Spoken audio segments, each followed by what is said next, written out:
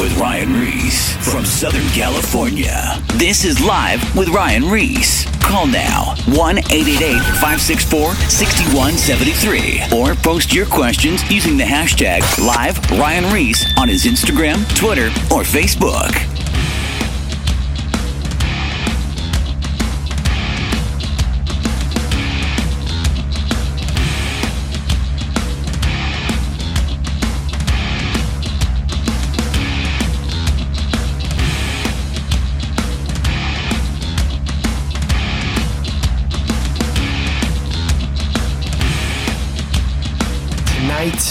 I'm actually in Australia at the moment, in Adelaide. We've been touring with the Kill the Noise tour from Sydney to Australia. It's about a 16-day tour. And we're going into schools and letting people know that Jesus loves them. And we've seen a lot of kids get saved. And just hanging out with my boy Jason down here in Adelaide. And we got Toss Pappas in studio. And if you don't know him, he has an incredible movie out on YouTube. What's it called again? Mayhem. All This Mayhem. All This Mayhem. All This Mayhem on YouTube.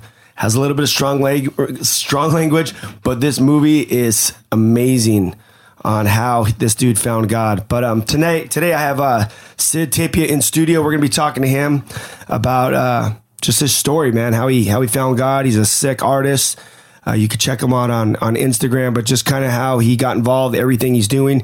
We have a lot of the same friends. He's involved with the skateboard industry as well and art scene. So I'm stoked to do this show. Sid, what up? Hey, bud. How you doing, man? I just Really met you well. last night. That's right, man. Yeah. And here we are in the studio chopping it up. Good times, yeah. Definitely. Dope, man. Well, it's always a privilege to have a skater in studio. Yeah, good You stuff. know, I get a few every year, so it's awesome. Sweet, man. So sweet. So, dude, so what's your deal, man? What did you grow up out here in Australia? Yeah. Born and bred in Sydney, like in the city. Grew up in the city. Yeah, man. From like the early days of being in a place known as like Redfern, Surrey Hills. Yeah, good core place in the city. Yeah, and it's been good, man. I'm now like 45, so I've done a fair bit with my life, but it's been wonderful to be able to see ultimately what God's been doing through me. You know. Yeah, 100%. I know we were hanging out last night, and you told me a couple cool stories, and. Yeah, it's always rad to see the adventure or the venture that God lays before us. Because when you're not a Christian and you think that like if you give your life to God, that your life's gonna suck. It's gonna be boring. There's this whole misconception. I was with a girl last night that had this whole misconception that her life was gonna be boring. But it's when you give your life to God, He's in all these details and he starts doing all these cool things and shows you that life and that purpose that you were created for. Yeah, that's right. And I think that's definitely the purpose today to hear how God has directed you. We're in Australia and Christianity is not really a hot topic down here. Is it more like kind of like Jesus is a joke or? I don't know, the way I see it from where I'm from, it looks like, for me, where I'm at now with the way I'm living life, there's been times where, and we'll go back to it, but just to sort of answer that question, it seems like with the people that I deal with now, a lot of people that aren't Christians and some that are, like obviously my friends from church and whatnot. Yeah. But then with other people that I do want to just relate with and hang with, a lot of that is, when I hear about, the whole agenda, the whole secular agenda against what Christianity may be, it seems like I think it's been like this throughout the years, people always want to sort of just put it to the side a bit, if it gets addressed as that sort of awkward moment. Yeah. But I'm finding in those moments, that's where it's great to be bold and just be like, so stoked about it when you talk about it, because that's going to override any uncertainty in the conversation or in the feeling that people may have towards it. And God always prevails, light always overcomes darkness. And that's the encouraging thing, to be able to walk out in those moments when you're talking with people, especially when I'm painting large scale murals. I'm out doing a big piece and it attracts a lot of attention, people stopping by, taking photos, people want to have a chat, because they're really psyched about what they're seeing, you know. And in those moments, they're wonderful moments to be able to just meet all sorts and just be able to open up a conversation in a way where it leads towards, it adds towards what I'm doing. And if I'm in a community painting a large-scale mural, then obviously they're being blessed by it. They're like, you see it in their faces. They're like, wow, this is awesome. And then from that, they get to meet the person. And I know there that I'm like, okay, I do believe it's awesome, but I know why it's awesome. I know why you've got that joy on your face. It's because there's something happening in you that's, clearing up your day, so to speak. And then I'm able to, drop flavors of God in there and talk to them about their life and what they're about. And they're a lot more open to want to speak to me. The walls, the walls are down because you already have this relationship. There's this conversation happening about this piece of art. Exactly. And now that there's no like judgment or anything. Yeah. Conversation's already happening. They came to you basically. Yeah, it's wonderful. That's sick. And that's like the power of music as well. And we were talking about it a bit yesterday, like with music, people listen to music. And I was having a convo about music, and the power of music is that when people listen to it, they come into agreement with it if they like the tune, if they like the rhythm. And the body language is they're saying, yeah, this is rad. They're nodding their heads, and that gesture of nodding your head is like an agreement. But then the power of words come in, and that's where lyrics are important. And what lyrics are actually saying is where we have to be able to discern what it's doing in our life, because there's so many people that listen to music today. Music sounds rad, but then the lyrical content is, when you break it down, if someone was to just be speaking that word without the music, you'd be like, hey, dude, I don't want to hear this conversation right now. It's true, huh? But music has the power to get you to agree. So I think, we as people can be a lot wiser with like what's really being said and make that, decision to be able to propel us in, the direction we want to go in. Really quick. So in one of these moments when some people come up, do you have like a cool story? Because I just saw your Instagram and you just did like a huge mural on a wall of this. It looks like a rugby player or something. Yeah. And when you do these huge murals, people come up and you talk to them. Has there ever been a time that you actually got to, someone just opened up and like you just led them to the Lord right there on the spot? Yeah, things like that happen, man. Like nuggets. Yeah, because what happens is like I'm painting. I've done a lot of murals for the NRL, which is like saying the NFL in the States, right? It's the equivalent in Australia. Mm-hmm. So, and then I know some of the players, like I know like the captain for the Parramatta Eels, and he is a Christian. We grew up in church together at our old church. I know another guy who plays for another team. They're Christians, and they have quite a voice within their football community. So I'm like, yeah, this is cool. I use it strategically to sort of go, okay, I know these guys, so I want to bring them, I deliberately want to bring them up in conversation. Yeah. Why? So obviously so I can, in the hope of being able to bring someone to the Lord. So in saying that, it's like, I'm painting a mural and I'm talking to like the big marketing directors or whoever it may be. And in saying that, I'm able to be like, oh, hey, yeah, so you obviously know Tim Manor, yeah? And they're like, oh, yeah, you know Tim? I'm like, yeah, I know Tim. Yeah, that's where I'm able to just bring in something like, yeah, we did church together, both Christians, top guy. And they're like, yeah, he is a great guy, isn't he? Yeah. And then that sort of gets them to think about all the times that they've had with him, because they see more of him than they're going to see of me. Right. I'm just a contracted painter that they love, they love my work, and that's about it. But these guys are dealing with these other guys within their community. So that's awesome to be able to then get them to think, like, oh, hey, I'm going to keep an eye on Tim a little bit more. He knows that artist who did all that amazing work, and he's, a Christian as well. And, he was such a lovely guy, and I know I'm a lovely guy simply because of Jesus. That's about it, Mm-hmm. So all those things I know are adding up to more opportunities. And what, there are moments where I'm painting and then, I'm able to talk to certain people that, I remember one lady who came up to me and she was I think she was a Muslim lady. She had like the burqa and all that. Yeah. And she felt so reluctant to come and talk to me, but I could tell there was someone to the side. I was up on the scissor lift. Yeah. She was so reluctant to want to talk to me. And I think it's because of her, just maybe the way she's kind of led to, be as a woman in life. And it seemed like she was really closed in and not wanting just to approach another man and talk to him. But she couldn't help feel so overwhelmed by what she was seeing. And I was painting a big NRL mural. The first one I did, it was probably about, I think it was about 2.5 stories high. And then I came down and I could see that she was just like a little kid, again, and just there was a sparkle in her eye, a wow for a moment. But at the same time, I could see she was struggling, and I could tell it was, most likely because of how she has to be brought up or whatever. So I came down. I was just, really passive in the sense of my approach to her, and like, hey, and she was like, oh, hello, and she was really nervous, but it's almost like she wasn't. I don't know. It felt like she shouldn't be talking to me. Like I think that's what she was thinking. Yeah. But I was trying to just say, hey, so what's up? And she said, oh, I love what you're doing. I'm like, oh, that's wonderful. Thank you.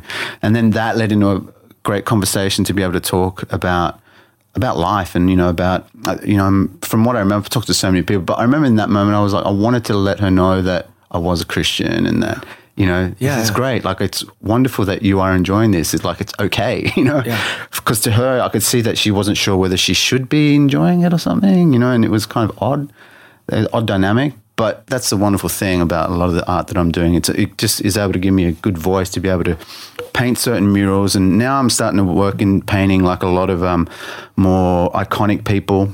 Mm-hmm. Like I'm about to do a piece, and I was thinking about like this piece, and I was like, oh, I don't know, because I didn't exactly agree with like some of the things that certain people may do, But then at the same time, I'm like, you know what? For example, I've been asked to do a mural of Angus Young. Right, Angus Young, lead guitarist for AC/DC. Mm-hmm. Big mural of him. I think it's going to be about 6 meters high by about 12 meters wide or something.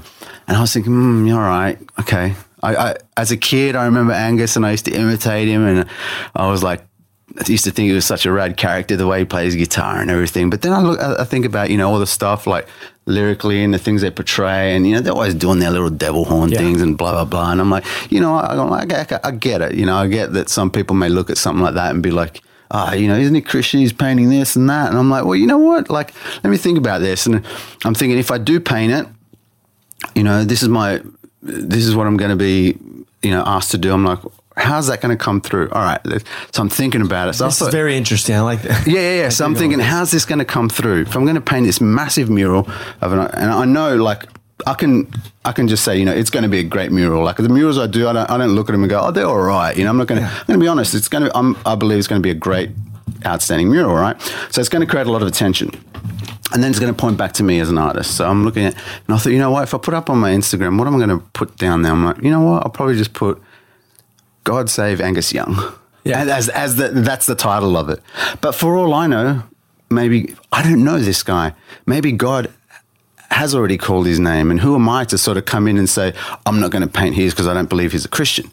For all I know, God is the one who does the choosing, we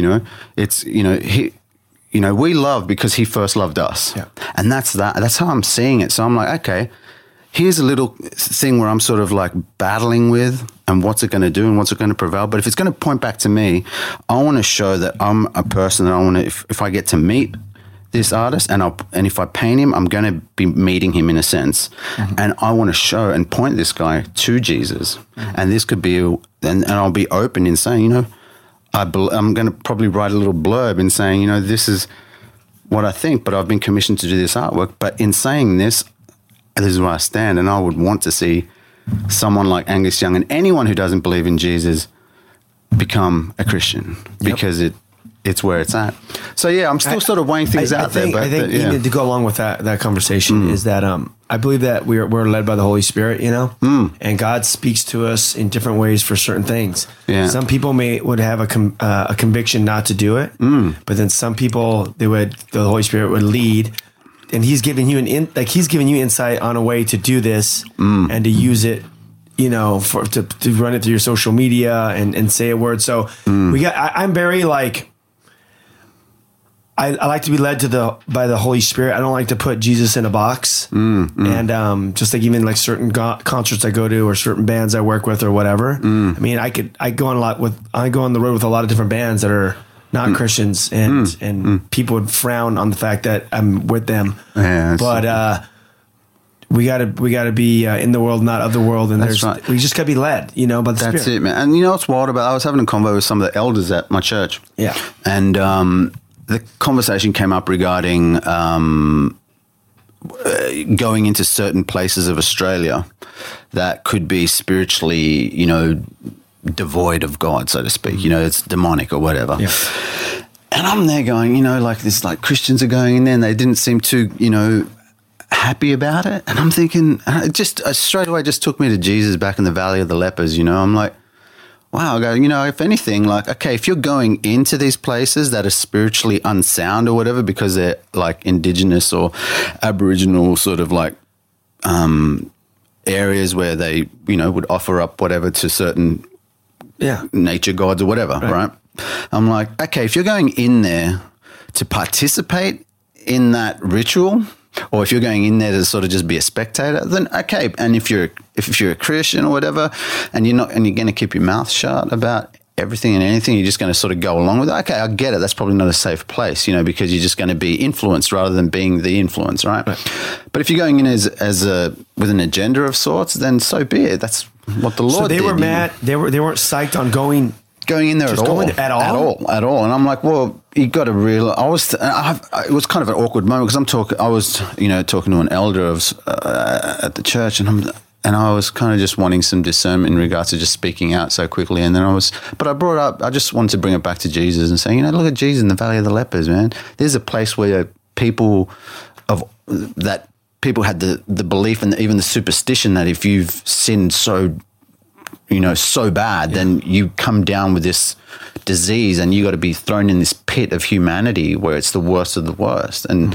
you know, but of course, you know, Jesus is there, and, you know, that whole thing of light overcoming darkness, you know, light's way more powerful. There's even that one story where Jesus takes his disciples, where he gives that, I can't think of the name of it right now, but he took the disciples there and he says, on this rock, the gates of hell will not prevail. Mm-hmm. That location, I can't think of the name of it right now off the top of my head because it's too early in the morning. No, but that place, I've been there in Israel, and where they go, that's actually where the Greeks would worship the god of Pan. Yeah, right. And the god of Pan, basically, the way they would worship him is they would do blood sacrifice with animals, and I believe blood sacrifice with animals and human sacrifice. Yeah, right. And they would go there, and the god of Pan, the superstition was that this god would manifest, and he looked like the goat legs, you know, the horns, and human body, and he would chase the women through the forest there and have sex with them. Yeah.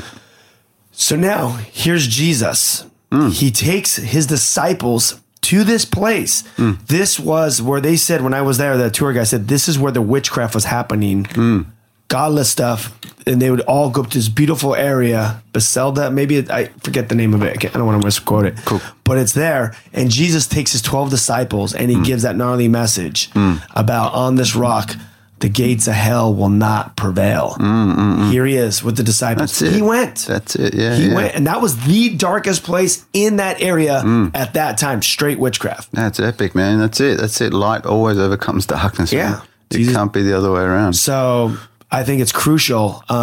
Jesus said to be in the world, but not of the world. And I was talking to Toss yesterday. I think it was Toss about the things of the world, or the lust of the eye, the pride of life, the lust of the flesh. These are not from the Father. So if we're going in there and we're being a light, we're letting our light shine, like you said, that's what God's called us to do. Our mission is the Great Commission. Yeah, that's it. You know what I mean? And to have that prayerful discernment regarding, acknowledging God in all your ways. Yeah. In all your ways. So like with, so going back to like this whole thing about painting this certain mural, like I'm having to acknowledge the Lord here and pray and be like, and have conversations, even like this, to still be able to get that wisdom and insight towards how things are going to be happening, you know? So it's good times. That's awesome. Well, I know we're going to have to kind of go back to the beginning of your story, but I do want to touch on a couple of things really fast. On your Instagram, it says Ruka, Adidas, Sony, G-Shock.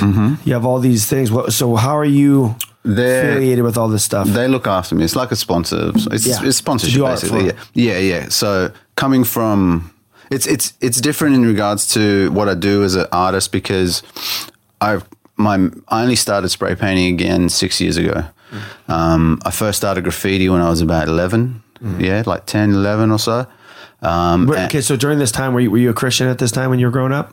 No, not at all, no. So basically going initially to that question, then I'll divert back. Sorry about that. So those brands are like my sponsors. I'm an ambassador for those brands, an influencer, that sort of thing, you know? And that I know isn't very common regarding certain artists or street artists where they just stick to certain brands. Right. But the reason I go that route is because of my background as a professional skateboarder in Australia, and I grew up having sponsors. Yeah. So most of my life has been skateboarding regarding like from the age of 19 to like 35. I sponsored all those years skateboarding. So that's been the biggest chunk of my life. So that's what I've been used to, representing brands that I'm down for. Yeah. And they look after me and I look after them. And now that I've gone into this realm of as a professional artist, I think, well, wow, you know, like I still got that mentality. I'd still love to represent brands. So I've kind of been into that mode of doing things. So I'm down for those brands. But in going back to when I started graffiti, yeah. So that was at the age of 11, and that's when I could say that's when the crazy stuff started happening in life, you know? Right. Yeah. Tell me a little bit about that. Sure. So I got into like my whole art and all that sort of thing through my mother. She, at the age of 3 or 4, I used to nerd out on her handwriting. Her handwriting is just beautiful and it's very unique. So anyway, I nerded out on that. And then she saw how much of an interest I had in it. So she started teaching me from a young age how to handwrite. And this is cursive writing. Right. I got really, really good at it. Once I started going to school, I got so good at it that when I started failing at school, I started forging her signatures. Yes. Right. My friend used to do that for me for my detentions. Yeah, right. So yeah, man, I started forging signatures, blah, blah, blah. And, it all came to a stop when I got caught. How'd that go down? I was in year 4. I think I was 8 years old. So I got away with it for a while. But I got caught because I made a mistake doing her signature. And I'm thinking, okay, this is a bad report card. And I'm there going, okay, I got to do something. I know what I'll do. I'll get correction fluid. Wait, what is correction fluid? Liquid paper, you know, that's the whiteout. Whiteout stuff. Mm-hmm. And I'm like, I'll do that. And who seriously whiteouts their signature? No one does that with their signatures, you know. But I'm thinking, I'm 8 years old, you know, so I'm thinking. Sounds like a great idea. Exactly, right? I get to use this whiteout stuff. Anyway, of course, I got caught. And teachers had it in for me because I wasn't a good kid. I was quite a little pest of sorts. And and that... You know, and I come from a broken home as well. Like, so I was making a lot of decisions on my own in many ways and just wanted to fend for myself. You know, my dad left me when I was about 3, and my mom and my dad had an extremely turbulent relationship. You know, there's a lot of physical abuse, a lot, and a lot of fighting and bashing, all that sort of stuff. I grew up in that sort of household, and it was hard on me and my brother, you know, and he was like 7 years older than me, but he had to come on board as my father figure. He took the responsibility, and even to this day is an extremely responsible guy, you know. But he was my father figure when my dad left. But I always had a love for my dad, as in, for me, even to this day, it still, you know, hits a soft spot where I could just well up. And it's crazy because I didn't grow up with him, but whenever I did see him, I'd be so in awe of who he was, and just, you know, his physique, his looks, his charm, everything, you know, I'd be like, man, this guy's the man. But I'd never see him, you know, and he wasn't around. My mom was extremely embittered towards him, you know, extremely embittered, to the point where, unfortunately, and I don't blame my mom now, you know, but she used to take it out a lot on us, a lot, you know, when it comes to a lot of physical abuse and a lot of mental abuse. And I've shared this a lot, and a lot of, like, when I go speak to people, you know, I'd say the mental abuse was more challenging, because I unfortunately, I did grow up never hearing, like, well done, oh, you're great, well, you know, you're so talented, or you're a wonderful son, you can do whatever. No, I honestly never heard that. I actually heard the opposite every day of my life, like constantly drilled in me, like, you'll never amount to nothing, everything you touch you destroy. A lot of this was mixed in Spanish as well, and Spanish, as you may know, is a very passionate language. So there's a lot of, you know, that on me, and then on top of that, the fights, the hittings, this and that. And it was it did a lot to me as a kid. Physically, it stunted me in many ways. Even physically, I didn't, like, grow properly as a kid. I was quite stunted in growth. I was losing hair as a young kid, like in stress. Yeah, stress. I was losing hair at like before I even hit, double figures, 10 or whatever.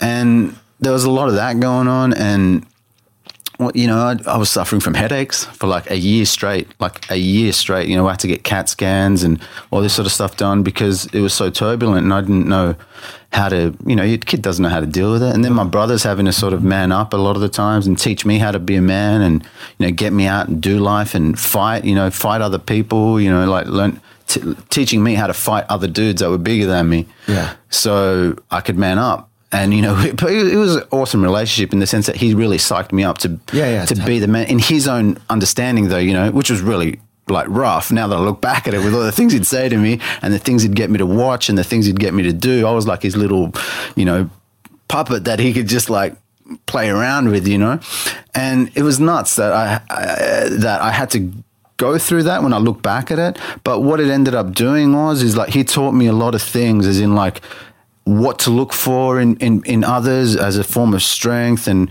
if I was into something, he was quite, assertive, as in like, that's not cool. You got to do this, Are you into this music? No, you got to like this music, and he got me in a lot of different scenes as a kid, whether it was like a lot of the punk scenes and a lot of the underground sort of like independent stuff that was coming out of England, music wise and everything, and certain ways to dress, etc. Right. Anyway. That was kind of with me, with my brothers, they're all older. So I just kind of, help me out along that way. Yeah, and that's rad. Like it's a cool thing because I guess as kids we were all looking for direction. We were all looking for a father figure of sorts. I had that in my brother. But anyway, when I started breaking out of like wanting to just sort of his opinions of sorts, I started getting into graffiti or the hip hop scene.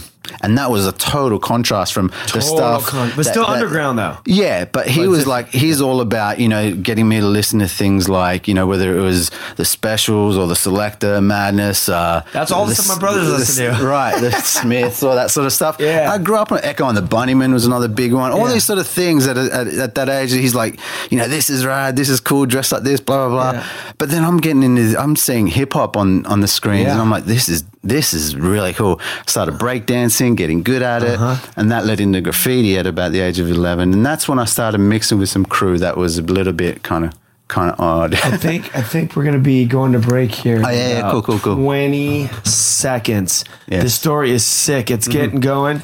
We have Sid Tapia in studio from Australia. Where are you from again? You're from Sydney, Australia. Sydney, Australia. I didn't want to ruin that. If you follow the Whosoever's movement, we are touring high schools globally now, all around the world. So if you're interested and you hear this on YouTube or just on the radio show, connect with us at ryan-reese.com or the whosoevers.com.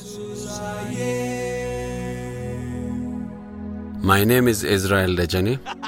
I live in Shiromeda, Addis Ababa, in a place called Hayasos Kabale. It's a very, very tough neighborhood. There are lots of bars and the kids can get addicted or exposed to drugs. There is nothing that can inspire the children. When I first started skateboarding, I brought one skateboard from Sweden, and through time I get more from different friends. That helps me to expand my skate vision. Our skate park is called Love in Action Ethio Skate. We use skateboarding as a tool to empower them positively and get motivated to do whatever their talent is. I want the kids to see that it's possible to be somebody in their life. So I just want to be an example for them. We have built the first ramp in Ethiopian history. We want to do skate parks in different parts of Ethiopia. I've seen a lot of changes among the kids. Some kids who used to be involved in stealing and different bad behaviors, they have become more reliable and more responsible. The main goal is just to affect them positively, that they can be somebody and also they can help someone who is in need. I see lots of different talents among those kids, and the future, this kid can be somebody who is really important.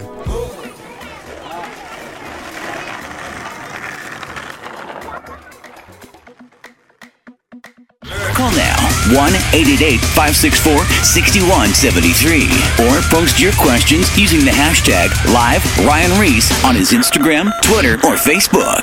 I think I speak for the entire administration when I say whoop-de-doo. Now, back to Live with Ryan Reese. Don't say we didn't warn you. Loud noises! We are back in studio with Sid Tapia from Australia, Sydney to be exact. Right before the break, he was just telling us about how he got involved with art, and he does these sick murals on the side of buildings, and he uses it to God uses it to bring people to come talk to him, and just really cool things. Then also, just like a lot of you guys that are listening, he grew up in a broken home, a lot of chaos, and just his brother was raising him to be a man, but it was very, very rough upbringing, and you grew up listening to a lot of ska and a lot of underground stuff from the UK, but then you got introduced to hip-hop. What happened at that point? So hip-hop then led me into the whole creative side of things, because I've always enjoyed the whole art side of stuff. And at 11 or so, I started seeing graffiti for the first time, and that led into the fascination of graffiti and wanting to do it. Then going into high school, met up with another guy who was also in the same sort of field of loving hip hop and the whole graffiti movement. Yeah. So we started rolling together, and then we started, tagging. We started hitting up trains and started doing all that sort of stuff, and obviously that would take us away from school. And because coming, it's like coming from a broken home, you don't really want to be home. Yeah. You don't really want to, take heed to the advice you're getting, because it's so mixed up with all this negativity. And then that led into a lot of stealing, because that was kind of the thing that was also glorified as well when it came to graffiti. It's what you end up calling racking. You got to rack your paint, you got to rack your pens, you got to go out and bomb and just get up, which is obviously just to get your name and put it out there as much as you can. And that at the I'll fast forward. I'll skip a fair bit because I want to be able to tell you some of some pivotal things that happened with all these things that I got into, which seemed so cool at the time. I didn't really care much about the fact that I was failing everything at school, because I never really held much, esteem for that sort of area. But then when it came to the age of being like 13, I used to meet up with some friends after school. They'd meet me on the train. They'd come all the way from a certain part of town, come into the city to meet me. By the time they met me, I had already, it was kind of like a ritual in a way, like every day was the same thing. Like, they'd come, they'd meet me at a certain station. I'd already be in the back carriage and have all the train doors popped out. So we'd just take the gas out of them so you can hang out and do your thing while we're traveling through tunnels and stuff. Anyway, this one time, two girls, friends of mine, they came, they met me, they got on the train. I had all the train doors busted. And as soon as they get on, the train goes, boom, you bring your pens out and you just start tagging away. Get in the back carriage and get in the guards compartment. If you could, there's ways of getting in. Anyway, you just tag. And, if you can get out of the train while it's traveling through the tunnels, even better, because you can get onto the side of the train and tag the outside of the train, especially in the tunnels when no one's watching you. Even though the train's belting at a crazy speed, you're able to tag up, and then, by the time the train gets out of the tunnel, then there you go. You got your whole little marketing campaign on the train, So it's the sort of thing we'd be doing day in, day out. Anyhow, there was this one time as the train's coming out of Redfern Station, it starts to slow down as it starts exiting the tunnel. Okay, because on the exit there's an uphill sort of thing, and then it goes uphill, and then the train has to slow down because it has to change tracks. Okay, and as the train's changing tracks, it's moving from side to side quite a lot. Now, I was back there maybe about 6 years ago. This happened. This is the story I'm telling you now. It happened when I was about 13. But 6 years ago, I went back there to this area and did the same journey, and I timed this incident from me from the time that this thing happened. Anyway, I'll give you it was 23 seconds, okay? Yeah. 23 seconds, this is about to happen that I'm about to say you now. I'm outside of the train tagging as it's coming out of the tunnel. It's coming into daylight. And my friend pulls me in. And she's pulled me in, and I'm thinking the only reason she's pulling me in is because there's police or detectives or someone coming into the carriage that we're about to be in. So I come in and I'm like, what's up? And she goes, oh, I heard that there was police taking photos in this area as the train's coming out of the tunnel.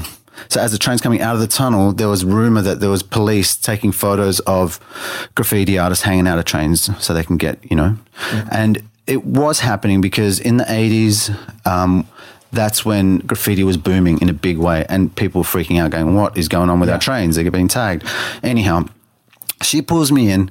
Now remember, 23 seconds, okay? 23 seconds from her pulling me in, me questioning, she telling me, detectives, whatever. I'm like, okay, cool, thanks. So I get in the train. And then as the train's slowing down and changing tracks, she pops her head out slightly to look back to where that spot is. And as she does that, I see her pull her head out, and then I turn around and I hear the loudest bang. It was huge. So big to the point where I looked up to the end of the carriage and people at the end of the carriage turned back and looked at me. And then I looked back wondering where this bang came from, and my friend is gone. She's just disappeared. And I remember I was with two other girls, and she says, where's Tracy? I'm looking around. Now, remember what I was saying, how the train slowed down because it was changing tracks? Yeah. Now, I look out and I look around and I look down as the train's moving because the train doors were busted, so I could just easily look out. And there she is lying on the ground as the train's just going away, and she's left lying on the rocks alongside the tracks, just like a dead body, right? And we look at each other. We're like, okay, all right, ditch everything. We just ditched everything. We threw all the paint, everything out. What are we going to do? Okay, let's go to the guards compartment. We start walking briskly up to the middle of the guards compartment to go tell them to stop the train and tell them this whole story, right? Now, okay, the repercussions of all of that obviously would be, police, all that sort of stuff. Okay, that all happened, right? What did she hit? What had happened was, as she's gone to look back, as the train was changing tracks, you can imagine the train just moving from side to side. Yeah. It's now been gutted out, but there used to be a bridge wall. Bridge wall. It was going under a bridge, and that wall used to be literally 8 inches away from the train as it moved tracks. So it was far away, but as the train's moving, it would get extremely close to this wall. And she's just gone, popped her head out just a bit, and the side of that wall, that oncoming bridge wall, has clipped the back of her head and spat her out. Oh my gosh. So this happened in 23 seconds. I was out of the whole train. I was like, my hand, because the way you'd hold the bar or the side door, right, and then you'd fling your whole body out and just start tagging the side. Yeah. So unknowingly, she's basically saved my life. She's pulled my whole body in. She only got clipped on the back of the side of the head, and thank God she's alive to this day. She's alive. She suffers from migraines every day. Oh my God. She's had brain damage. Yeah. And she's unknowingly saved my whole life at the age of 13. She's brought me in because I would have been taken out by this war. Probably just, I think about what could have happened, kind of like getting your hands together and rubbing them. Mm-hmm. That up against the brick wall in the train would have been what happened to me, and then spat out, because that's how small that gap was. Right, yeah.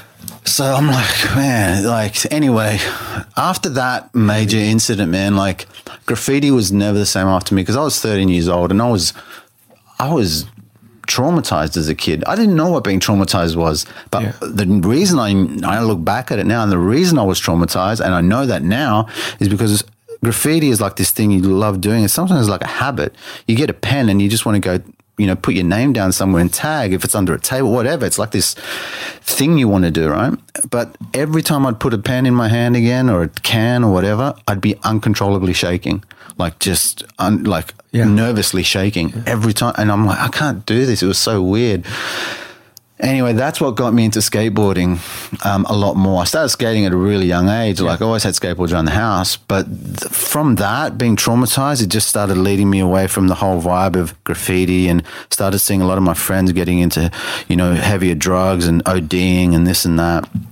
And then, I was like, it just wasn't the same. So skateboarding kicked in a major way. At the age of like 15 is when I learned to ollie for the first time. And then that led into just going hard out into skateboarding and putting my time and effort in that. Didn't touch artwork at all, man.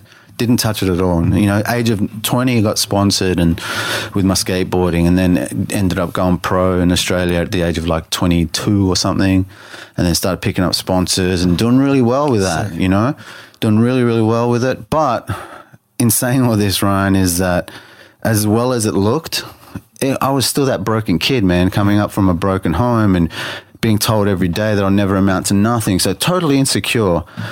Totally an insecure mess, but on the outside, looking confident. On the outside, looking, being told, good looking bloke, this and that, you got the raddest style, blah, blah, blah, getting all these ego boosts about my identity and trying to hold on to that as my identity, Mr. Suave, thinking I'm like the man and whatnot, Yeah. And then, but guess what, man? I'm like thinking, okay, I got to get gnarlier.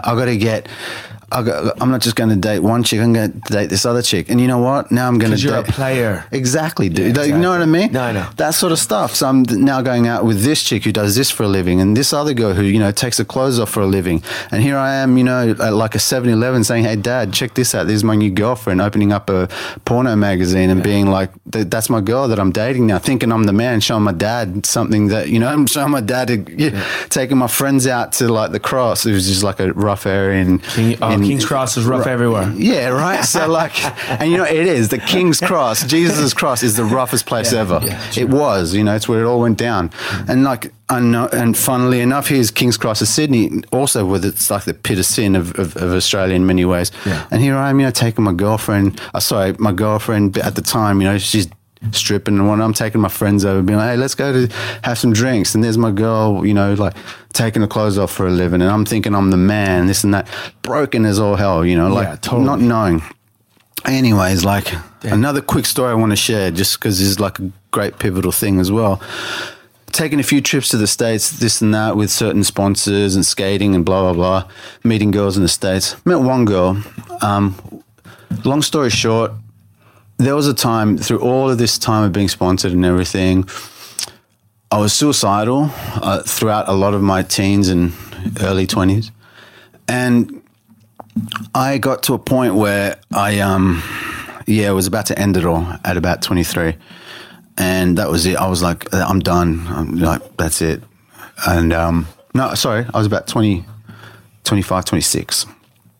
I was in my room, and I actually did have a Bible open. And the reason I had a Bible open is because the company I was skating for at the time, the guy who owned it had just become a Christian. I wasn't a Christian, but the fact that he was a Christian made me sort of think, maybe it's something I could sort of look at. Yeah. Open my eyes a bit. Yeah. Sort of like, okay, I ended up getting a Bible in the city because someone handed me a Bible, and I didn't reject it like I normally would have. I would have been like, at that time I was like, oh, well, yeah, I'll take it because the guy I skate for at the moment is a Christian. So it's kind of like I'm dissing him in a way. So I'll take this Bible. Anyway, had this Bible open at home, and I'd been going through this big breakup with this girl that I was seeing, and I was just a complete mess, just wanting to end it all.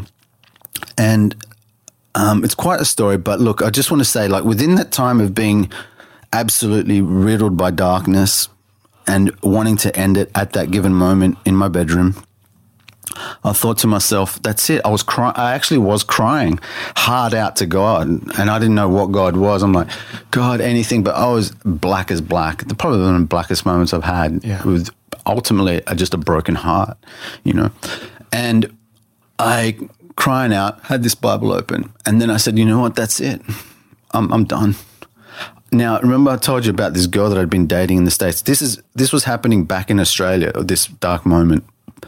This girl that I dated back in the States, I hadn't seen her for about a year, and we'd broken up. I hadn't seen her for about a year, and I hadn't talked to her in about 6 months.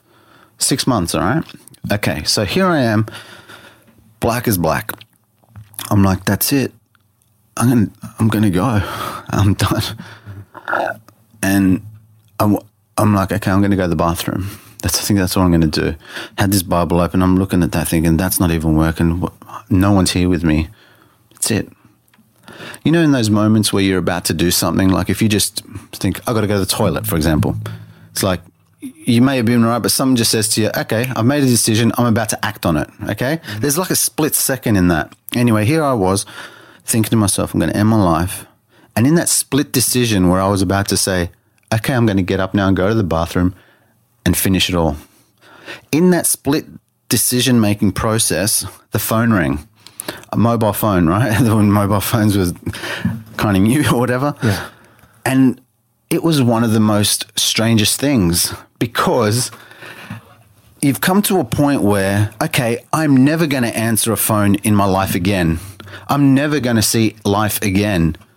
But if I answer this phone that just started ringing the moment I was about to end life, that means I have to make a decision to continue life because I'm going to answer a phone. You know, it's very simple, but it's a big deal. Yeah. It's a huge deal. I have to keep communicating.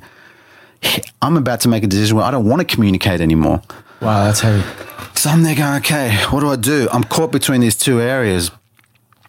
And you know what I did? I picked up the phone, obviously. That's why I'm here. So anyway, I pick up the phone and I didn't even say hello. I think I may have said hello in a very low, hello. Yeah. And the first thing I hear on the other side is a girl crying. And she says, what's wrong, Sid? She goes, I'm really scared. What's wrong? Tell me. I'm like, what? I'm like, I said, Lindsay? And it was the girl that I used to go out with. In where, Australia? In Chico, California. Okay. And I haven't talked to her for 6 months. She goes, I'm scared. Something's wrong with you. What's wrong? She's not a Christian. No? She was drunk. And she's talking to me going, what's wrong? I'm scared. This is amazing. I'm really, really scared for you. I'm embarrassed. I'm about to commit suicide. I'm a man. I'm not going to tell her what's wrong with me, that I'm depressed, I'm brokenhearted, and I want to end my life. You know what I'm saying? So I was like, whatever. Like, nah, I'm all right. No, what's wrong? What's wrong with you? Then I'm thinking, are you drunk? And she says, yeah, I've had a bit to drink, but so what? What's wrong with you? And I'm there like but at the same time, I am freaking out because here I was crying out to this so-called God to help me in a way. And I'm getting a call from a girl that I haven't talked to in 6 months. And the first thing she's telling me is that she's scared for my life. And I was just like, oh man, this is crazy. So, that was so heavy, dude. But anyway. Yeah, it was. That led to a whole lot of things in me coming to the Lord later on in life, and I came to know Jesus through a Bible that was given to me. And that led into, a whole lot of events like down the track. I wasn't taken to a church first up. It was basically getting a Bible in the streets and reading it more and more and more. And God bringing me into like these situations where it just kept leading me to Him because I just wanted to know the truth. I just kept thinking, I want to learn about the greatest thing ever. It was a selfish ambition at first, I must say. Yeah. I was thinking I just wanted fame. I wanted me to be greater. And funnily enough, I thought to myself, who's the most famous person in the world? I'm going to learn from the most famous person in the world because I want to be famous. Who is he? Who's it? Is it Tom Cruise? Is it this guy? Is it this guy? And I'm like, okay, hold on. Let me be honest with myself. Who is the most famous person in the world? I got to figure this out.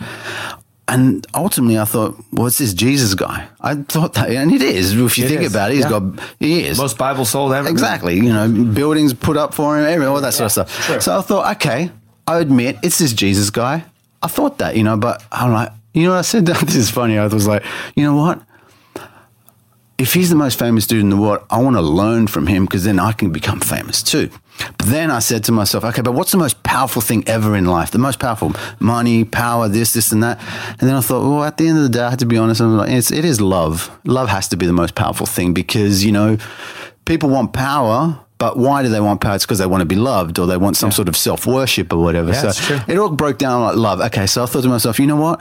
I'm going to learn about love and I'm going to learn about the most famous person in the world. And then I was like, hey, this Jesus guy, that all he talked about was love. I'm like, man, I hit the jackpot here, right? But then I got stumped when I started reading about Jesus. I actually said to myself, I'm going to make myself his I'm going to be one of his disciples. I'm going to learn from this guy. But it was a selfish ambition because I was thinking, I got to raise me up. Yeah. And then it came to a point where it was like, you know what? I got stumped when Jesus said, if you want to be my disciple, what do you got to do? You got to deny yourself. You got to deny yourself, take up your cross and follow me. And I'm just thinking, ruined the whole game. Exactly. I was like, okay, I'm out. Because I don't want to deny myself. I want to be like, I'm trying to be like you. Yeah, I want to be me. I want to be all about me. And he's telling me if I want to be his disciple, I've got to deny myself. I'm like, bad deal. I'm going to read other stuff. we have 2 minutes left. So tell me what that because this is a huge crossroads now. Yeah. So he says you got to deny yourself, pick up your cross. Yeah. So in 2 minutes, what'd that look like? That ended up looking like me running away, but then at the end, you can't run away from the best thing ever. Yeah. You know, the best thing ever will catch up to you because you can't deny that it's the best. And all the words I kept reading about Jesus were just still calling me to him. And that's the power of his so you word. continue just reading. Yeah, I had to because it was like this thing that you can't get enough of. As much as I didn't want to be part of it, and as much as I tried to debunk it with the reading that I did and everything, you know, I've done a lot of research and study to try to debunk it all. It's like, you know what? I'm at that point where I was like, you know, I had to surrender. That was it. You are the king, you know, and I believe finally. And that's really, life has Tell me this. continued. So for the listeners, they've heard this amazing story. When you gave your life to God, what was the effects? Because you said you were broken inside. Did God come in and restore and heal and work? Yeah, it was a process. Definitely a process. Yeah, yes. because as I said, I wasn't at a church for years after from coming to know Jesus. I was in my bedroom saying, Jesus, I believe, blah, blah, blah. You know, all that sort of thing that a lot of people hear, you know, just, you know, clean me up, you know, I want to be, I believe, you know, etc. But after that, it wasn't until like probably, maybe 6 years later that I ended up going to a church for the first time. I just had that, you know, God was doing the discipling. God was cleaning me out and leading me to him and step by step to the point where I've had to just sort of refine and be, and he's made me committed now. He's made me sort of, you know, he's brought me into these avenues where I'm able to sort of go, okay, this is where I'm at. I'm stuck, you know, like I want to be reading my Bible every day. Yeah. I want to be going to church. Yeah. I want to be doing, instead of I have to, or if it's like he's been able to bring me up to the point where it's become a devotion rather than a duty, you know? Yeah, and I want to touch on that because a lot of people think it's a duty. When you give your life to God and you start reading the Bible, he starts speaking to you. You go to church, he speaks. It's like sometimes you could be in that church with many people and that pastor says something and it feels like you're the only person in the room because God's speaking to you. It's not a duty why we go to church. It's because we have a relationship and that's how God speaks to us. Yeah. And without that, God speaking to us and having that relationship, Christianity is a waste of time and it's just boring. It's just religion. Yeah, man. You know, it's exciting when God speaks to you. I told this dude last night that gave his life to Jesus. I go, when he speaks to you for the first time, you're going to be like, man, this is just amazing. You know, like you just got to keep pressing in. So, well, man, it's been awesome having you in. I wish I could do another show. But you know, next time I come back to Australia or you come to LA, we'll get you in the studio again. And sounds good, man. Man, we could go in many different directions having a conversation with you. Yeah, right on. Well, you guys, if you want to look up Sid Tapia, you can look him up on Instagram. Just go ahead and plug your website and all that stuff. So it's mainly through Instagram. So it's Sid Tapia, SIDTAPIA. And Yeah, so Instagram's the spot to get. Yeah, it's the main spot, Sid Tapia, yeah. And but there's other stuff. I've got little personal stuff with my family and my photography and stuff. But that's where it's at. Okay, dope. Well, you know, a lot of you guys that follow the movement, we are constantly trying to hit as many schools as possible. So please email us or come to our website at thewhosoevers.com.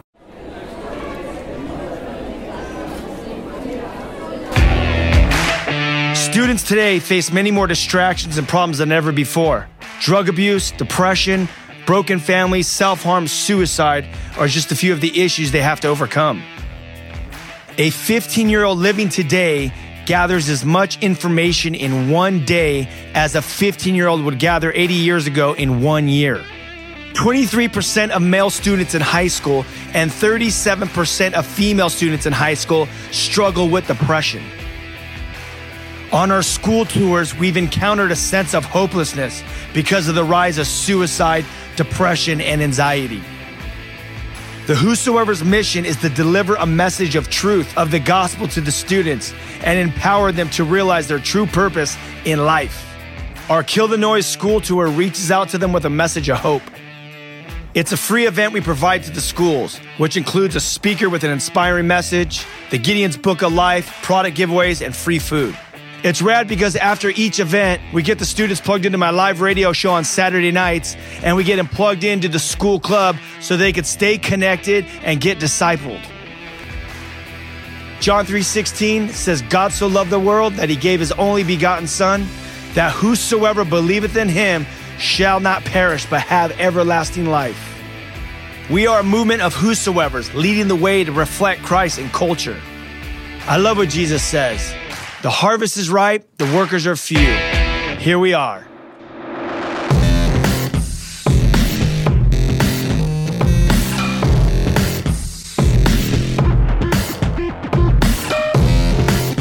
This has been Live with Ryan Reese. To connect or find out more about Ryan, click on ryan-reese.com. Check us out next Saturday at 9 p.m. for Live with Ryan Reese.